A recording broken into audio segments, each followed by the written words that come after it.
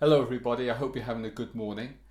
Today we're going to continue in our series Journey to the Cross. Last week Sean spoke to us about Jesus' triumphal entry into Jerusalem.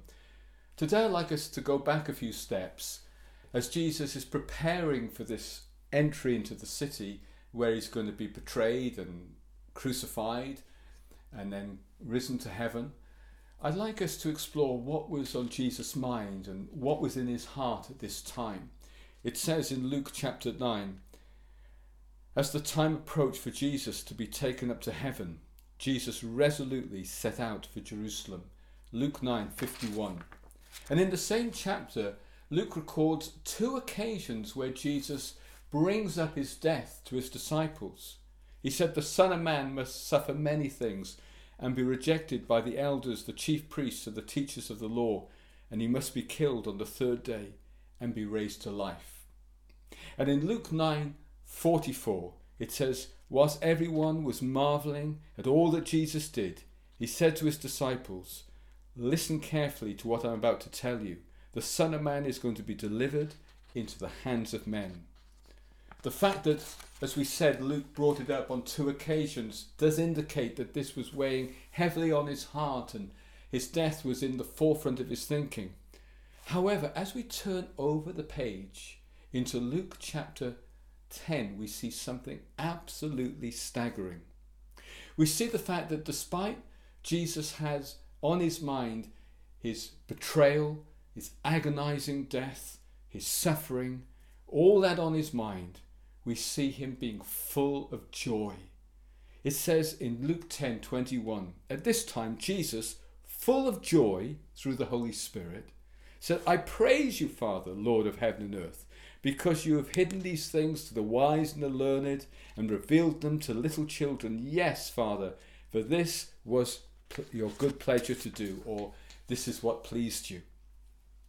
How could it be that in the face of such soul-wrenching betrayal, brutal scourging, humiliation, a long and agonizing death, how could it be that Jesus was so joyful?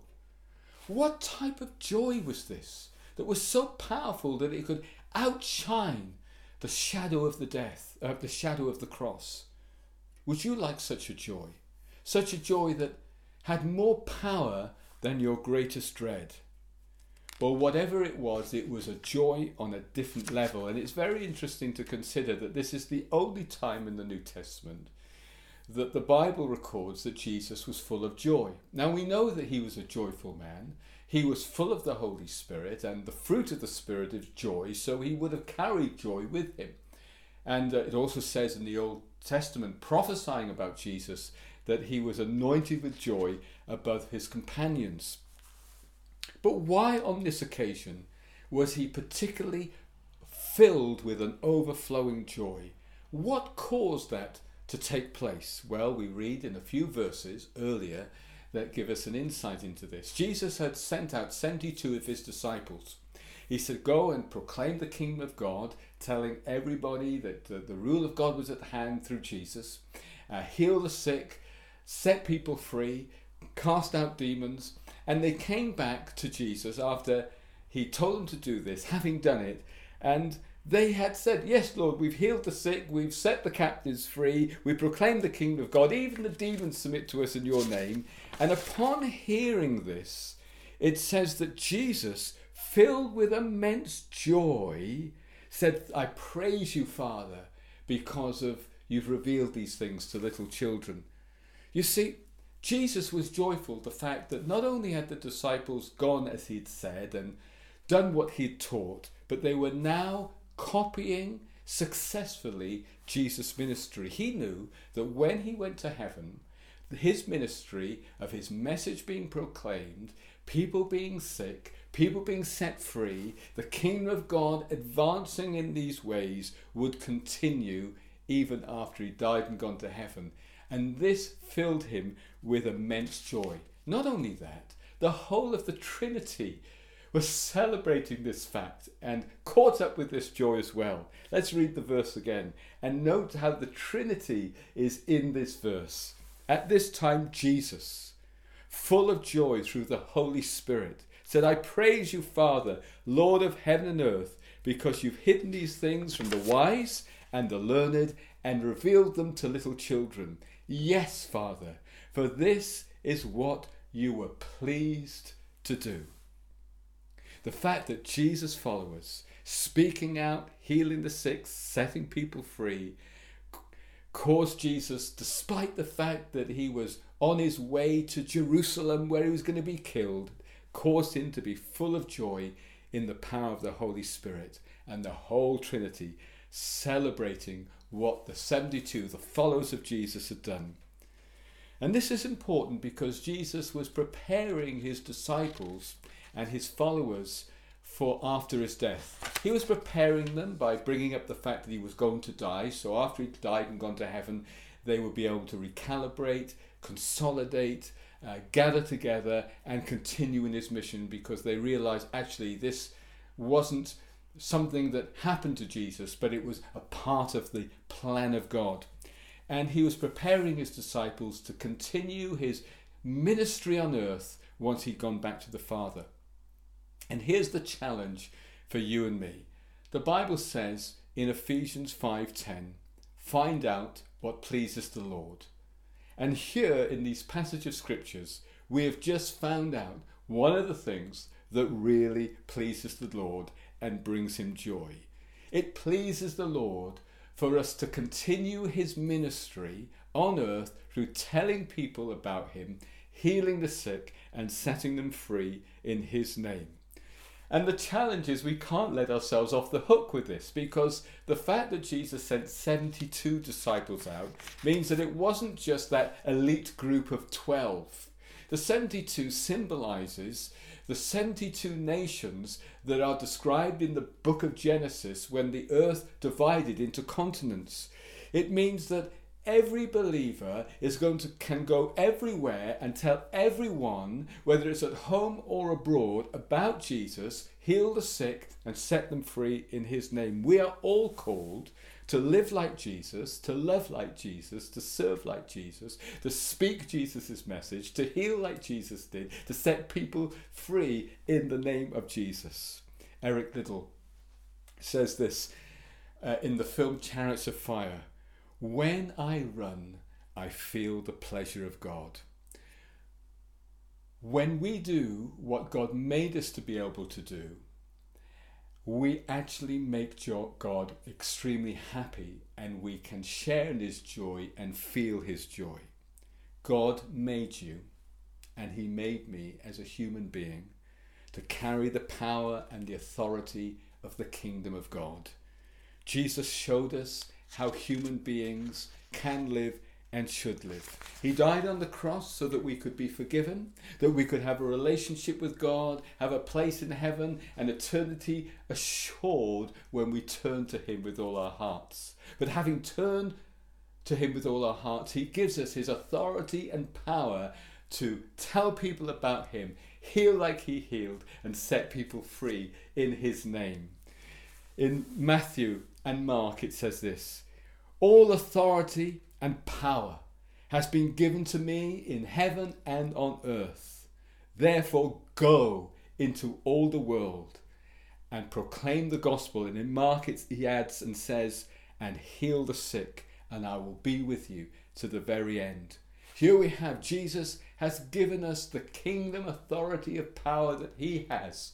And he's given it to us so that we can tell people about him, heal the sick as he did, and set people free in his name.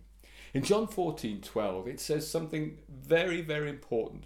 Jesus starts off by saying this: verily, truly. Now, whenever he says verily, truly, or some versions say truly, truly, he means this is a really important truth that must not be ignored.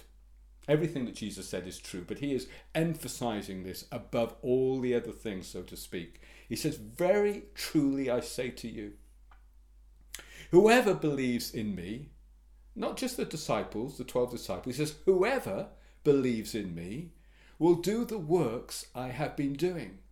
They will do even greater things than these, because I'm going to the Father. He's preparing his disciples and all the disciples throughout the generations so that we can do the works that Jesus did after he went to the Father. Now that's more than proclaiming the words that Jesus proclaimed, but that's doing the works that he did. That's the healing and the setting free in the name of Jesus alongside the message of Jesus, why he died on the cross to forgive us, give us a place in heaven and a relationship with God. See, Jesus did this and his works and words limited to Israel. But now through the church and through you and I believes in Christ, he wants to expand it to everybody, everywhere throughout the earth. And we can tell people about Jesus and heal the sick anywhere. On Zoom, we're seeing a lot of people healed at the moment on Zoom, and it's wonderful. Who would have thought? In the gym, in the hairdressers, in the garage, when we're out of lockdown, we've seen it before lockdown, as we pray for people in Jesus' name and tell people about who he is and what he's done for us. So the 72 returned to Jesus, and it caused Jesus and the whole Trinity to do the same. And as we go out, as the 70 do, doing what Jesus did, following that great command, we will continue to bring joy to the Father because we're continuing to fulfill Jesus' ministry on earth through the church. And how happy it makes God. The secret to joy is seen in the disciples' return. It says the 72 returned from doing the stuff that Jesus did with joy. Do you want to be filled with joy that is even more powerful than your greatest dread, and overpowering and persevering and sustaining joy in you? Well, this is how you get such a joy. It is not pursuing your own joy, but it is deciding to pursue what makes God happy. It is deciding to pursue what pleases the Lord and what brings him joy. And when you do that, he becomes extremely joyful and you share in his joy, and it becomes your joy too, just like it did for Jesus. And you will overflow and be filled with joy in you and through you. This is the example that Jesus set for us. It worked for him as he faced the dread of the cross, and it will work for you as well. And as I finish, I just want to say this last thing. In my experience of praying for people and sharing faith and seeking to do what Jesus did and bring him joy through this fact, there's something we need to consider if we really want to do it consistently and fruitfully. It isn't because of your spirituality or my spirituality or your power or my power that causes people to be sick or touched or people to be healed or touched or set free.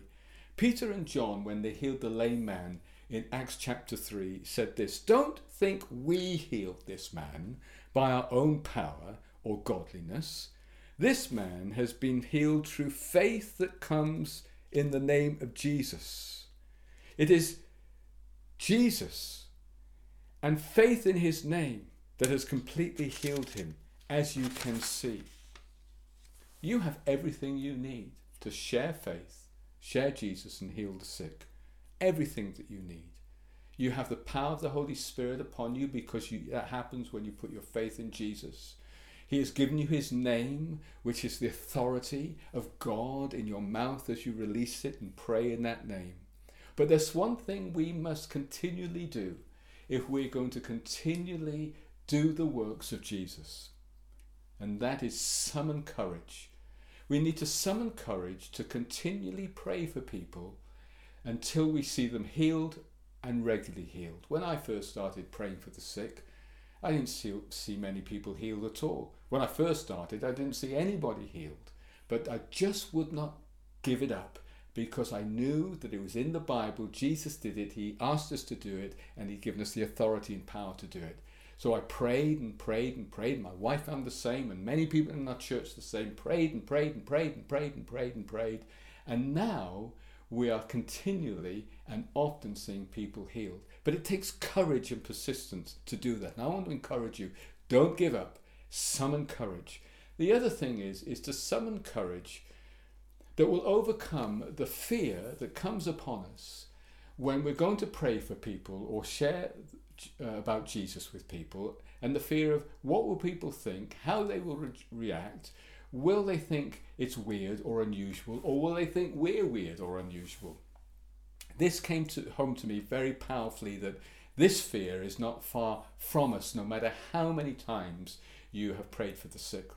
I was in Italy, in North Italy, some years ago, and I was in a church that didn't often see healing. They believed in it, but they didn't often see it. So I taught on a message similar like this and invited people in pain to stand. About 30 people stood. After a prayer, when I said, put your hands up if you've been healed, it looked to me, standing there, as if nearly or everybody had actually been healed of their pain. It was a wonderful morning.